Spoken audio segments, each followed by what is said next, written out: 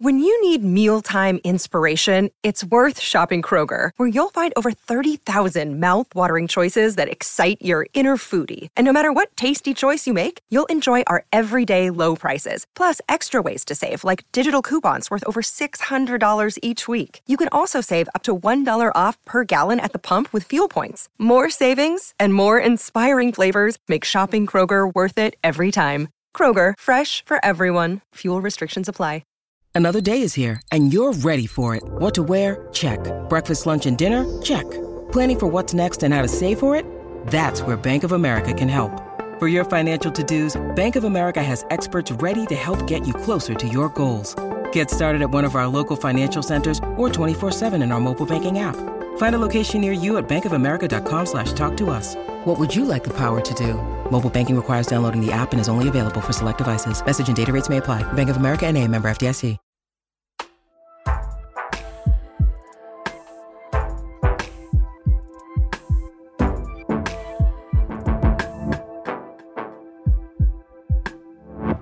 Hello and welcome to another Books of the Year podcast from your very good friends at Books of the Year, the podcast. I kind of think we've just been saying we're your friends for a while. Yeah.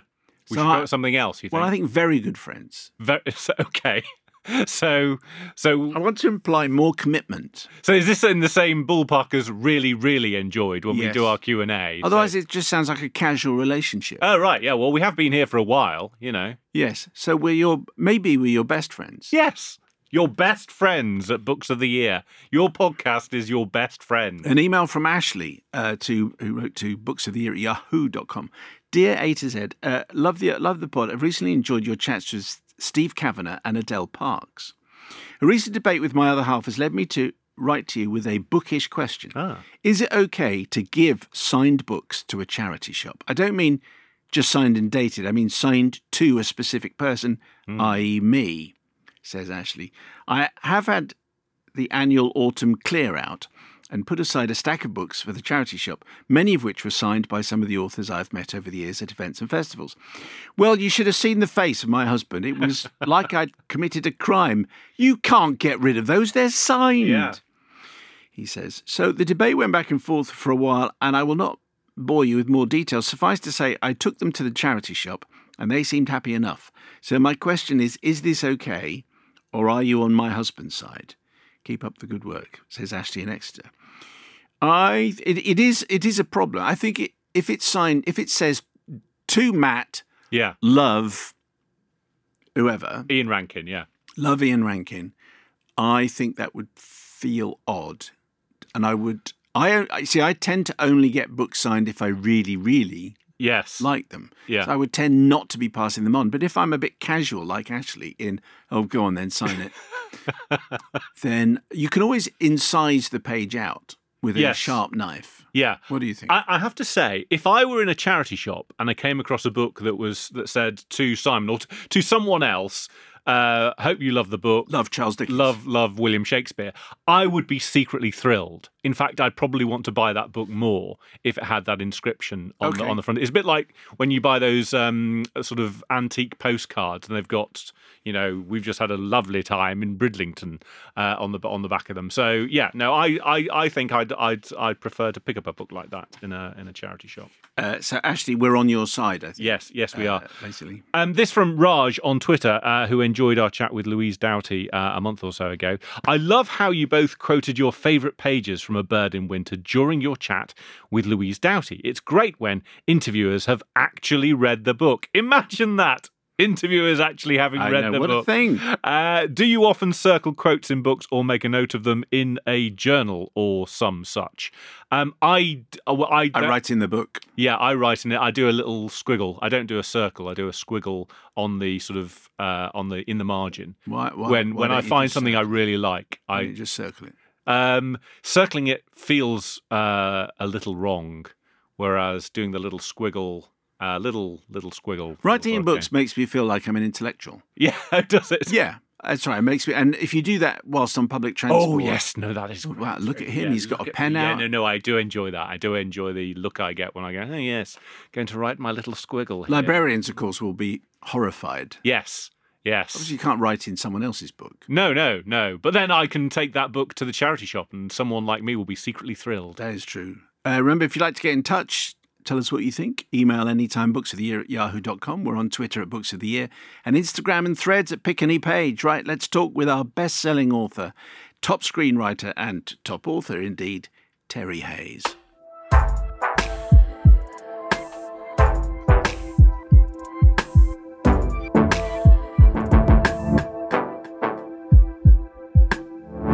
Terry Hayes has joined us. His new book is The Year of the Locust. Hello, Terry, by the way. Good morning. Very nice to see you this time, because the last time we spoke, where were you? I was in a place called Ultimo in Sydney at 4 a.m. in the morning, and it's in a industrial area, so there was nobody around. It's not sort of dangerous, but it's right in the centre of Sydney. It's very lonely and very creepy. So I went down to the ABC studios, and being a government institution, they didn't care whether I was there or not. Oh, yeah, go up floor 4. And I sat there and I talked to you. And then we had a remarkable evening. We went home. My wife went on Amazon. I was talking to the head of the publishing house who said you did a good job, which of course I didn't believe him. And my wife said, come and look at this. Come and look at this. I said, I'm on the phone with somebody important. She said, you've got to look at this. So I walked over and she was on Amazon. And we saw it go from Out Somewhere Beyond Pluto, the book, like it was 1,760,000. And we watched it go to number 1. Wow. And that was you. Wow. Okay. There you go. There you go. Okay. Incredible. So you owe me, kind of. I owe you a lot. Which book was that? That was I Am Pilgrim. I Am Pilgrim. Right. Yeah. Right. So that was a long time ago. It was a very long time ago. But that was your last book. That was true. So now the book we're about to talk about is a monster, but wasn't this due like in 2016 or something? Oh, I think earlier. Okay. So, I think I'm 8 to 9 years late. Wow. I mean, there's missing a deadline and then there's missing a deadline. So why so long? A couple of months ago, the Washington Post had a really great article about an author called Dean Koontz. Yeah. And he's written 109 books. And that is an incredible achievement. I don't care what anybody says. To write 109 books, I take my hat off to him. And I'm not disparaging it at all. I have not read his books. But on the other hand, J.R.R. Tolkien wrote 2 books, the Lord of the Rings trilogy and The Hobbit. So we all have a choice, don't we? You can be Dean Koontz or you can be J.R.R. Tolkien. Okay. So this is J.R.R. Hayes. Yeah, without the talent. Originally from Sussex, we should say. Yes. Before moving to Australia. And this is just this is all worth it as preamble, I think, just to say that for many, many years you were I think you were an investigative journalist. Yes. And you were a producer and you were a screenwriter. Yes. Mad Max 2. Yes. Mad Max Beyond Thunderdome. Yes. Dead Calm. Yes. And so on. You wrote those. Yes, I did. So what was the switch to what made you switch to writing a novel? I'd always wanted to be a novelist. I thought that was real writing. But I was working actually as a radio producer, and a guy called George Miller arranged to meet me because I'd been a foreign correspondent and a number of other things, and I had quite a bit of a reputation as a journalist. So he arranged to meet me. He'd read Pauline Kael's book, in which she said the best screenwriters are former journalists because they've got a different attitude to things. So he took that at face value and he came to meet me and he said, I made a movie called Mad Max. I said, oh yeah. He said, do you want to see it? I said, sure. So we went and watched this movie on a 20-inch TV screen in black and white with many, many scenes missing. I did not understand one thing about the story. And then he told me he was a doctor. And I thought, who gives up a good job to go and direct a movie that's incomprehensible? So obviously he was a very interesting man. I came to like him enormously. So he set off on a journey. He said, we'll write this.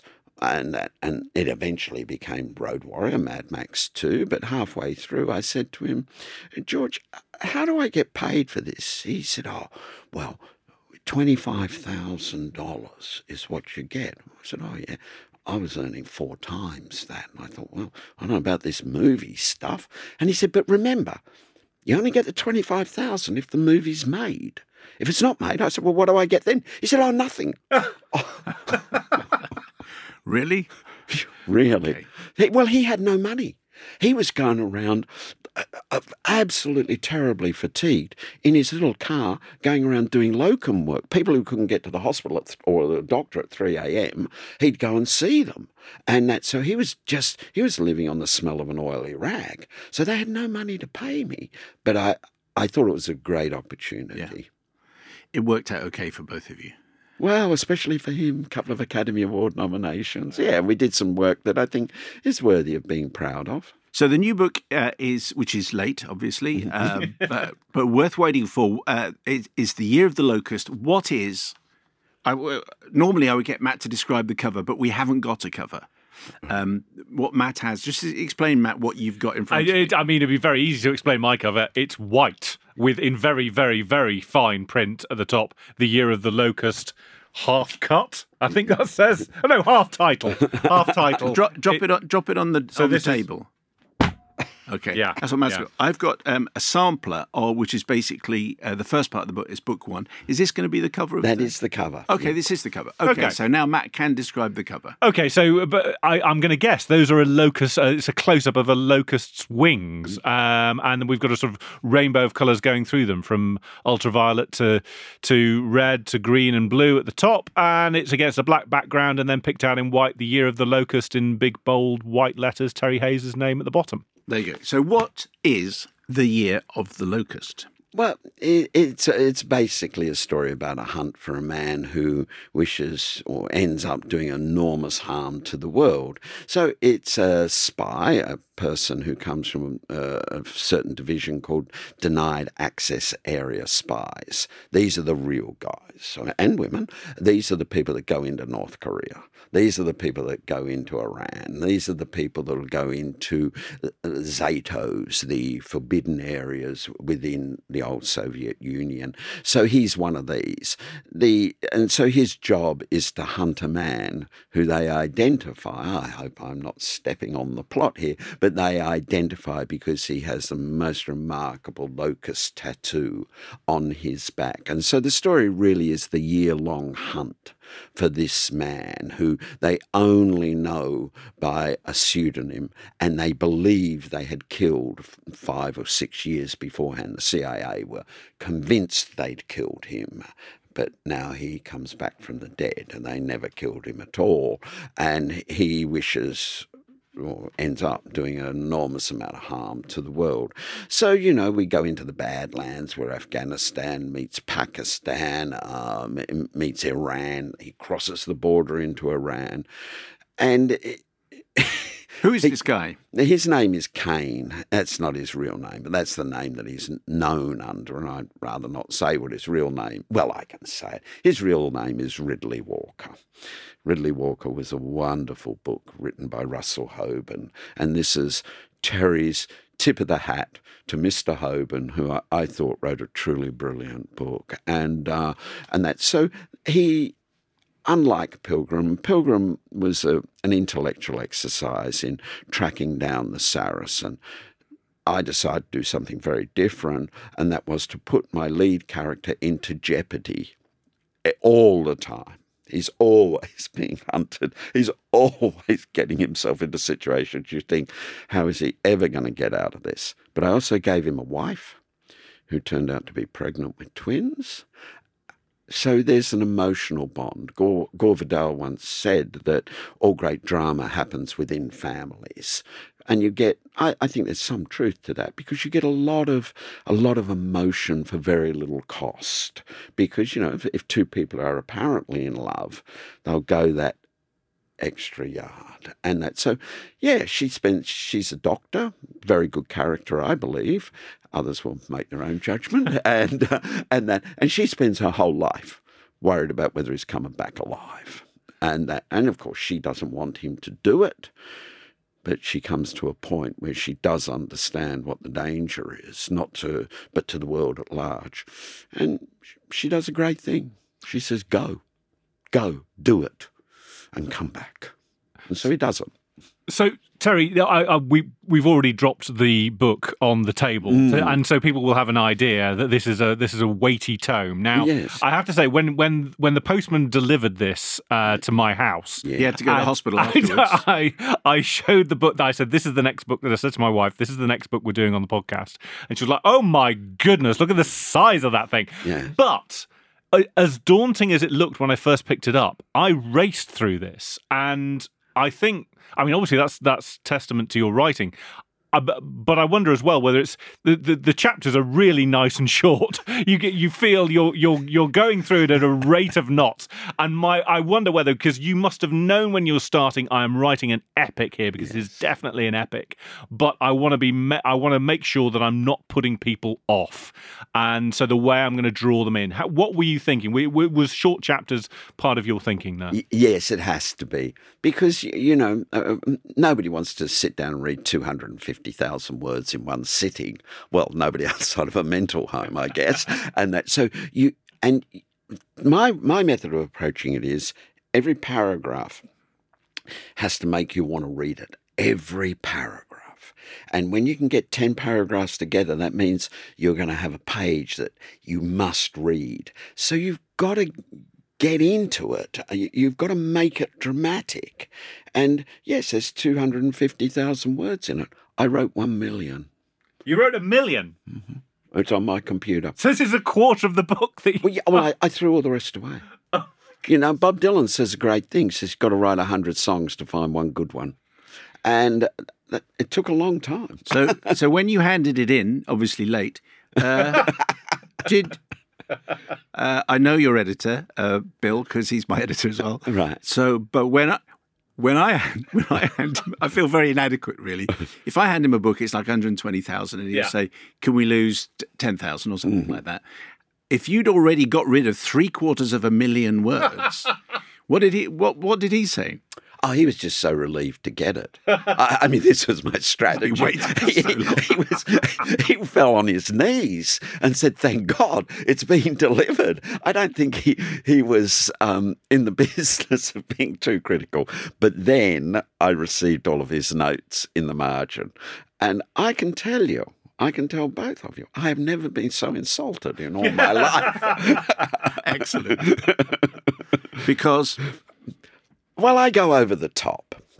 I think if in doubt, go for it. Really go for it.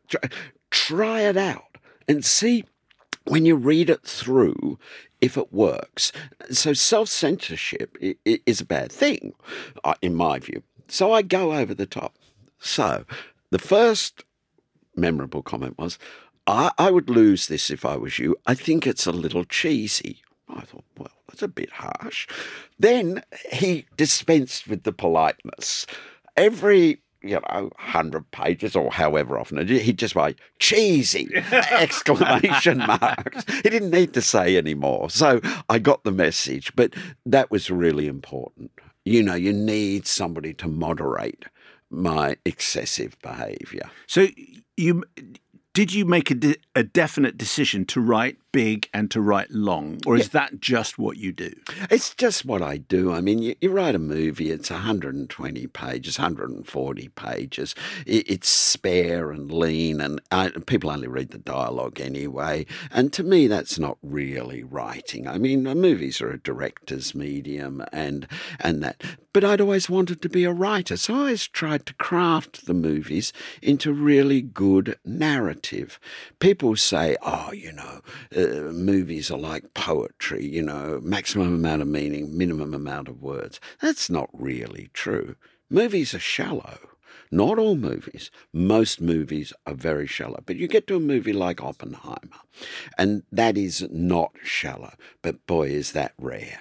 And that's so when I decided to give up my Hollywood career and do what I'd always wanted to do, which was write novels, Well, you'd let the bull loose in the china shop, hadn't you? I mean, it was no more 120 pages. It was, my God, why not 600 pages? And that. So I went for it. I went for it. We have Matt and I.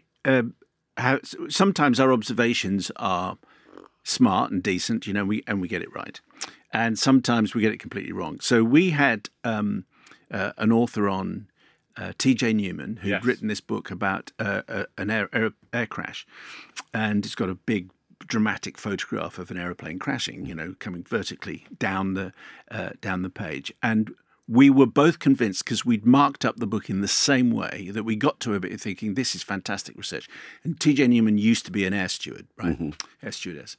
So what were the buttons? So she said there were buttons in the book. She said there were buttons in the cabin called the "Help Me Jesus" buttons, which are basically the buttons to the pilot, which is everything else has gone wrong. And the buttons are positioned above your head, so they are literally the "Help Me Jesus" buttons. Right, and we both thought, they definitely exist. That's someone who's been there and who knows all about it. And she said, no, I just made that up. Good on her. So based on that, there are a couple of moments where I'm thinking either you are remarkably well informed or you're a great writer and you just made it up. So, for example, this is quite early on, so I think I can ask you, tell me about our hero's eyes. Because there is, according to your book, incredible technology which can basically change someone's eyes. Yeah, I'm remarkably well informed. Yeah. But of course, that's a lie as well. I did one really smart thing in the book, probably the only smart thing I did. I put at the front the day after tomorrow, because I am sick to death of people on Amazon who read the book with Google open next to them and then say, oh, you got this wrong. Oh, you were wrong here. So I thought, I'm going to put the day after tomorrow, and nobody can argue. That technology does not exist. But who's to say? Next week it might exist. So it became a very convenient thing. Obviously, you can't use contacts because they would find those in a moment when they're examining you. So they're prosthetics over the eyes. And can you do that to a person's eyes? I doubt it. But then again, look at all the other stuff that we do. I mean, I remember when a fax machine was a miracle. We haven't seen a fax machine lately. There's more computing power in our cell phones than there is on the Voyager that went to the edge of our solar system. So the developments are so fast now, future shock, and that. So I thought, well, I've got a narrative problem, and I'm going to solve it. So I did. Very good. So I would say that speaks to your talent as a writer, because there were a number of points in the book where I was like, does this exist? Does it not exist?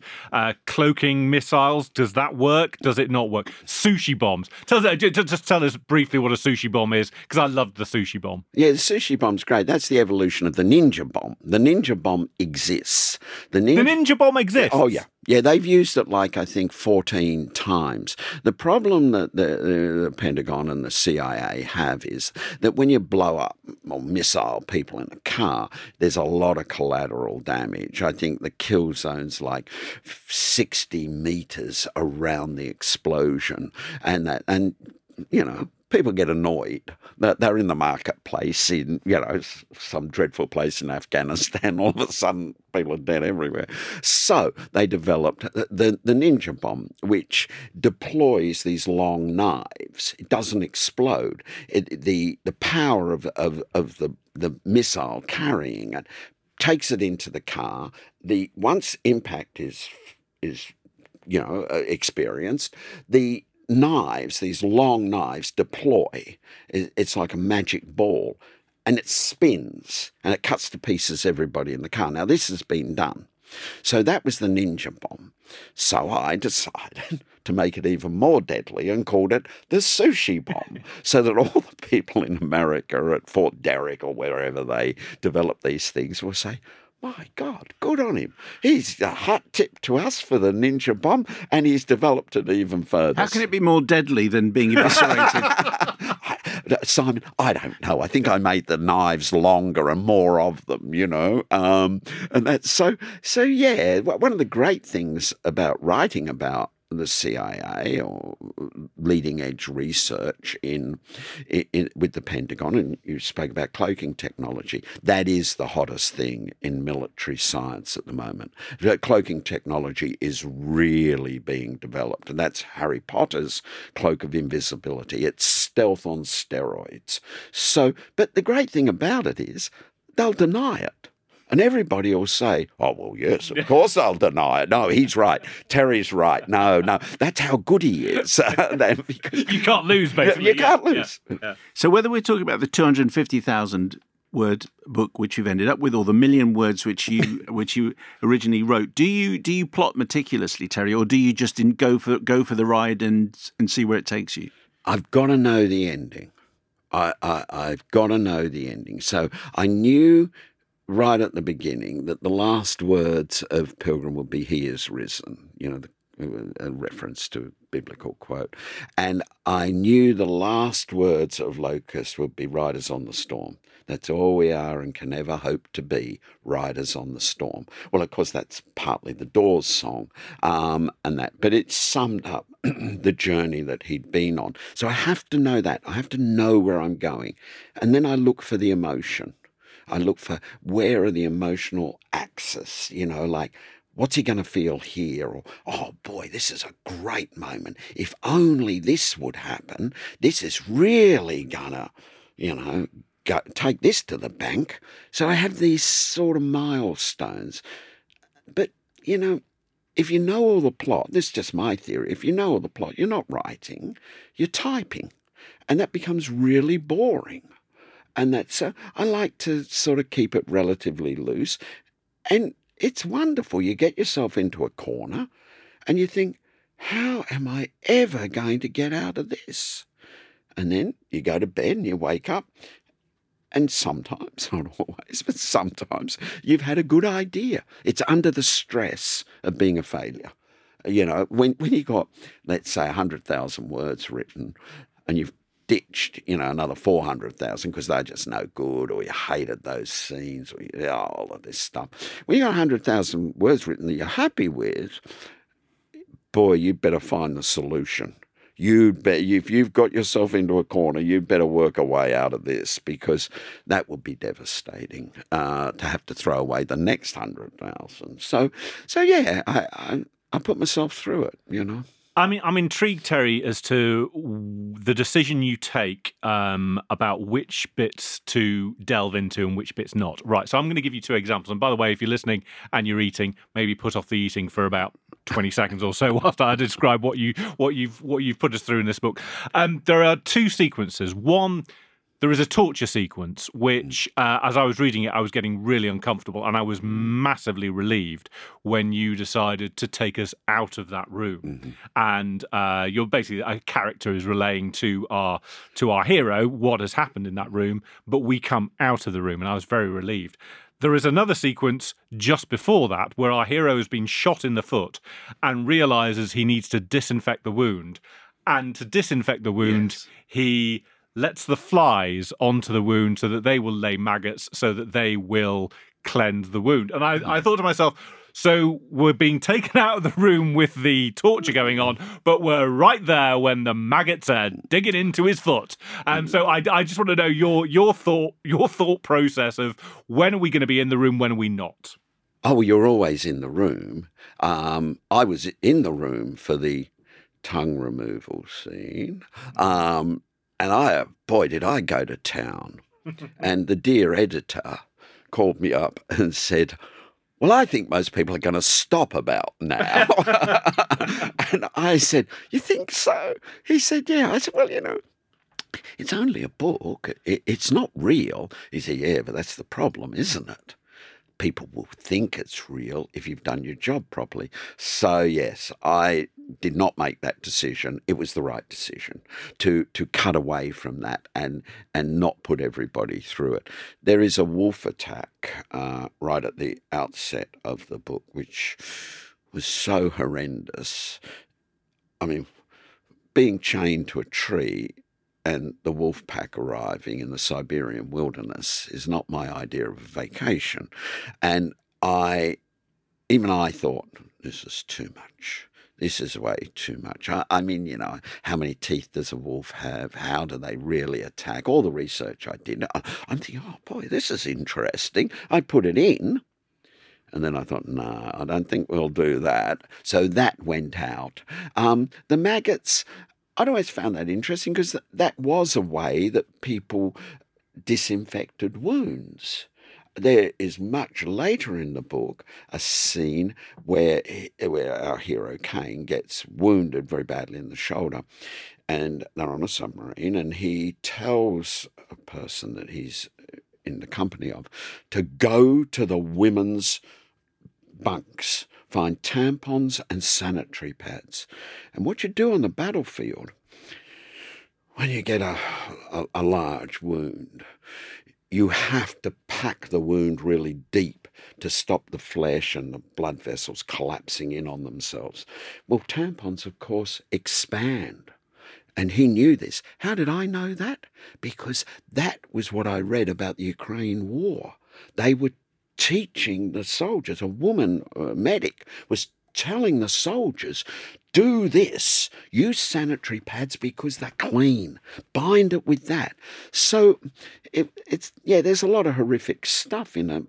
You need to exercise good taste. I clearly don't have that, but I have an editor who does. But do you, in a way, you have to earn the right to be able to be that vicious? Exactly, Simon. Yeah, you earn the right to do it. You take people on the journey. Otherwise, it just becomes gratuitous. There's another part I just want to read quickly to you that it's page 460 if you're following it home. Oh, we're about a quarter through. We are, yes, not even halfway End of part through. One.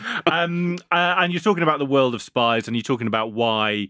What personalities are best suited to the world of spies? And Falcon, who is our hero's boss, shrugs and says, that's why those of us in the secret world can adopt legends so easily. We're used to wearing someone else's clothes. And I underline that because I thought, actually, I think Terry has hit a nail on a head here.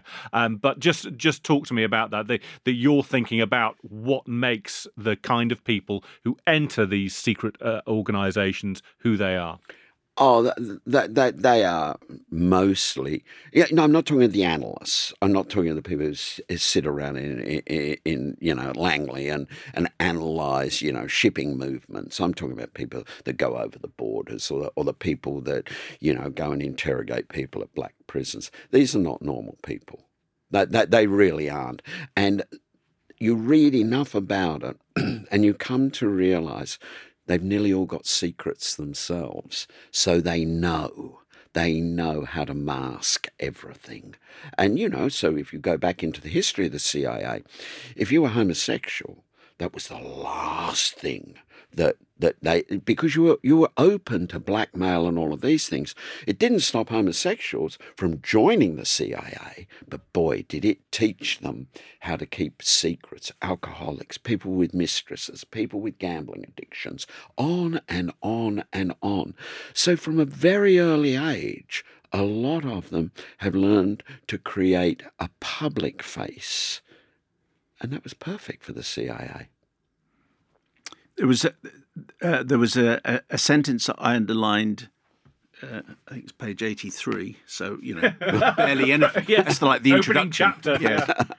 And I just thought, okay, it's really a throwaway comment, Terry. Really, but I was thinking, okay, this is what Terry thinks, but it's quite a neat way of talking about it. You just say being famous on social media is a bit like being rich in Monopoly. Yes. So where did that come from? Did that just happen at the time, or had you thought about that? I'd thought about it, or I'd read about it. I'm not sure, but I've got 4 kids. The oldest is 22, and the youngest is 16, and they've done most of their education online, so they know more about TikTok. That's online education in the modern world, as far as I can see. Your kids sit around and watch TikTok, and they're always going on about people on social media. So-and-so, look at this guy. He's got 46 supercars. And I say, no, he hasn't. That is not true. He is photographed in a garage where there are 46 supercars. We have no proof of anything. So I'm really irritated by most things on social media. I really am. And most of it seems to me to be very dishonest and that. So I'm sitting around and I'm thinking, this is crap. Social media stuff. And I tried to find or remember, and God knows, I have so much research, some line that would be funny when our hero meets the woman that would become his wife. And so I tried to think up something where she would think, gee, that's bold. And the reader would think, hey, he sounds like he's interesting. So it fulfilled a lot of functions, I thought it was relatively amusing. It made me smile. And I think it was very good for the two characters. Yeah. When it comes to adapting your work for the screen, when it then becomes shallow, in your words, or shallow, you're obviously the place to go. Because that's what you did. You have been a screenwriter. Obviously, you're going to be the person to adapt it. And I think I Am Pilgrim was going to be, maybe still is, maybe it's about to be. Are you the person that, if anyone adapts your work, it'll be you? Or are you happy to hand it over? I have no choice. It's not whether I'm happy or not. I sell the rights to the book to a studio, which is exactly what happened with I Am Pilgrim. I sell the rights, and as part of that deal, I'm given the opportunity to write the screenplay if I wish, but then they can go and do whatever they want. So I wrote a screenplay of I Am Pilgrim, which I thought was a good screenplay. Very difficult thing to do, to distill that book down into a much more smaller number of pages. And I was working with a director, and he and I were going to go through the process of crafting it up even more. And then he couldn't make a deal with the studio. It was Matthew Vaughn who did, Layer Cake and Kingsman and that. And he couldn't make a deal, so that was the end of that, his involvement. They decided to get a new screenwriter in. Oh, it's fine, they can do that. They have the right. There's no point in me railing against them. So I was at our house in New Zealand and walking around the acreage, and I get a call from this guy, and he says, well, look, it's a relatively simple job. It's all in the book. It's just a matter of distilling it down. And I thought, then you don't know the first thing you're talking about. Anybody that tells me writing a screenplay is a relatively simple job is obviously not trying very hard. So anyway, he went south. They then got in a new guy who'd written a pretty good movie, but Clint Eastwood had directed it, and I figured the director really made that movie. He wrote a screenplay that I told the studio if they went out to make that screenplay, I'd do a Tom Clancy on them. I would have no hesitation in going out there and saying, don't go and see this movie. I wrote the book. This is appalling. I could not believe, there's a lot of bad people in Hollywood, and he changed the names of all the characters. Why? Because you have to go to an arbitration to see who gets the credit on the movie. The credit's worth a lot of money because you get residuals. He figured changing the names would make the people in arbitration think, oh, he's invented new characters. And that, I was really angry. So that went south. Then MGM got sold to Amazon. A very senior executive at MGM told me that he loved Pilgrim, absolutely loved it. And I said, oh, that's great, that's good. Yeah, you guys bought it. I'm glad you love it. He said, well, you know why I love it? He said, because I am that character. I said, oh, really? I said, well, gee, that's interesting. I said, because, my wife said, you're that character.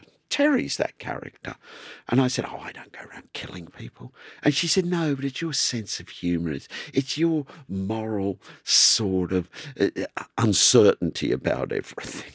She said, it's you. She said, I read it and I know it's you. But apparently not. Apparently it's a senior film executive in Hollywood. And I thought, I'm really dealing with lunatics here. I'm dealing with complete lunatics. Then MGM get taken over by Amazon.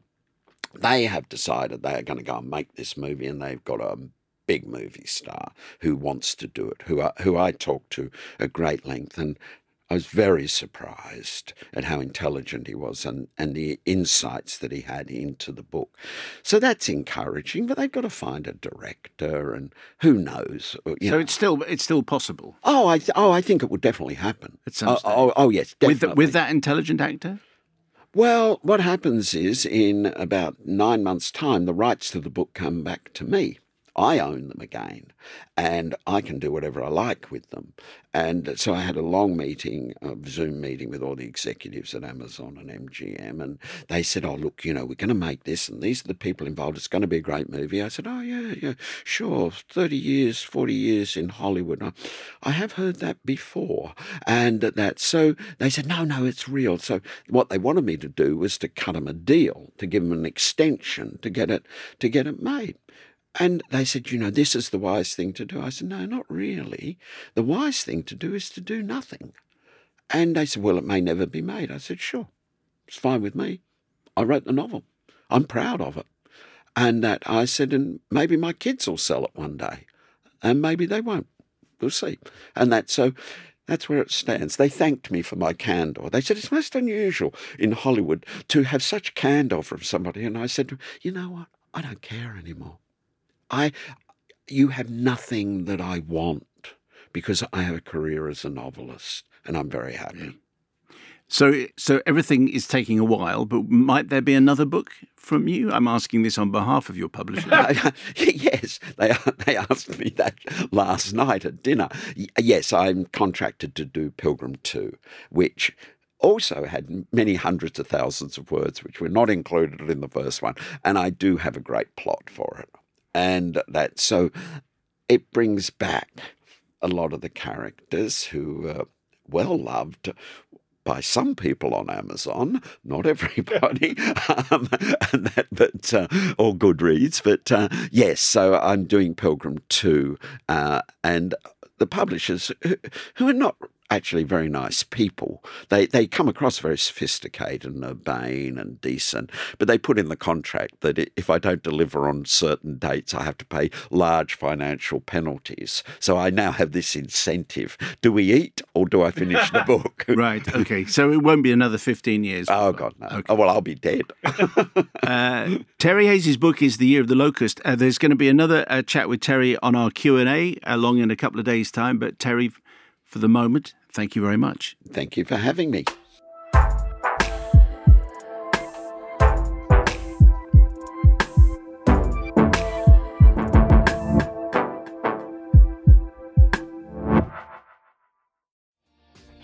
Hi, my name is Kay Adams, and to be honest, I'm not so good with the ageing process, so I enlisted my old chum, the filter-free Cara McKenzie, to advise. Could you imagine being a porn star? The room would need to be really hot for me to strip off. To be honest, she's not much help, but she is rather amusing.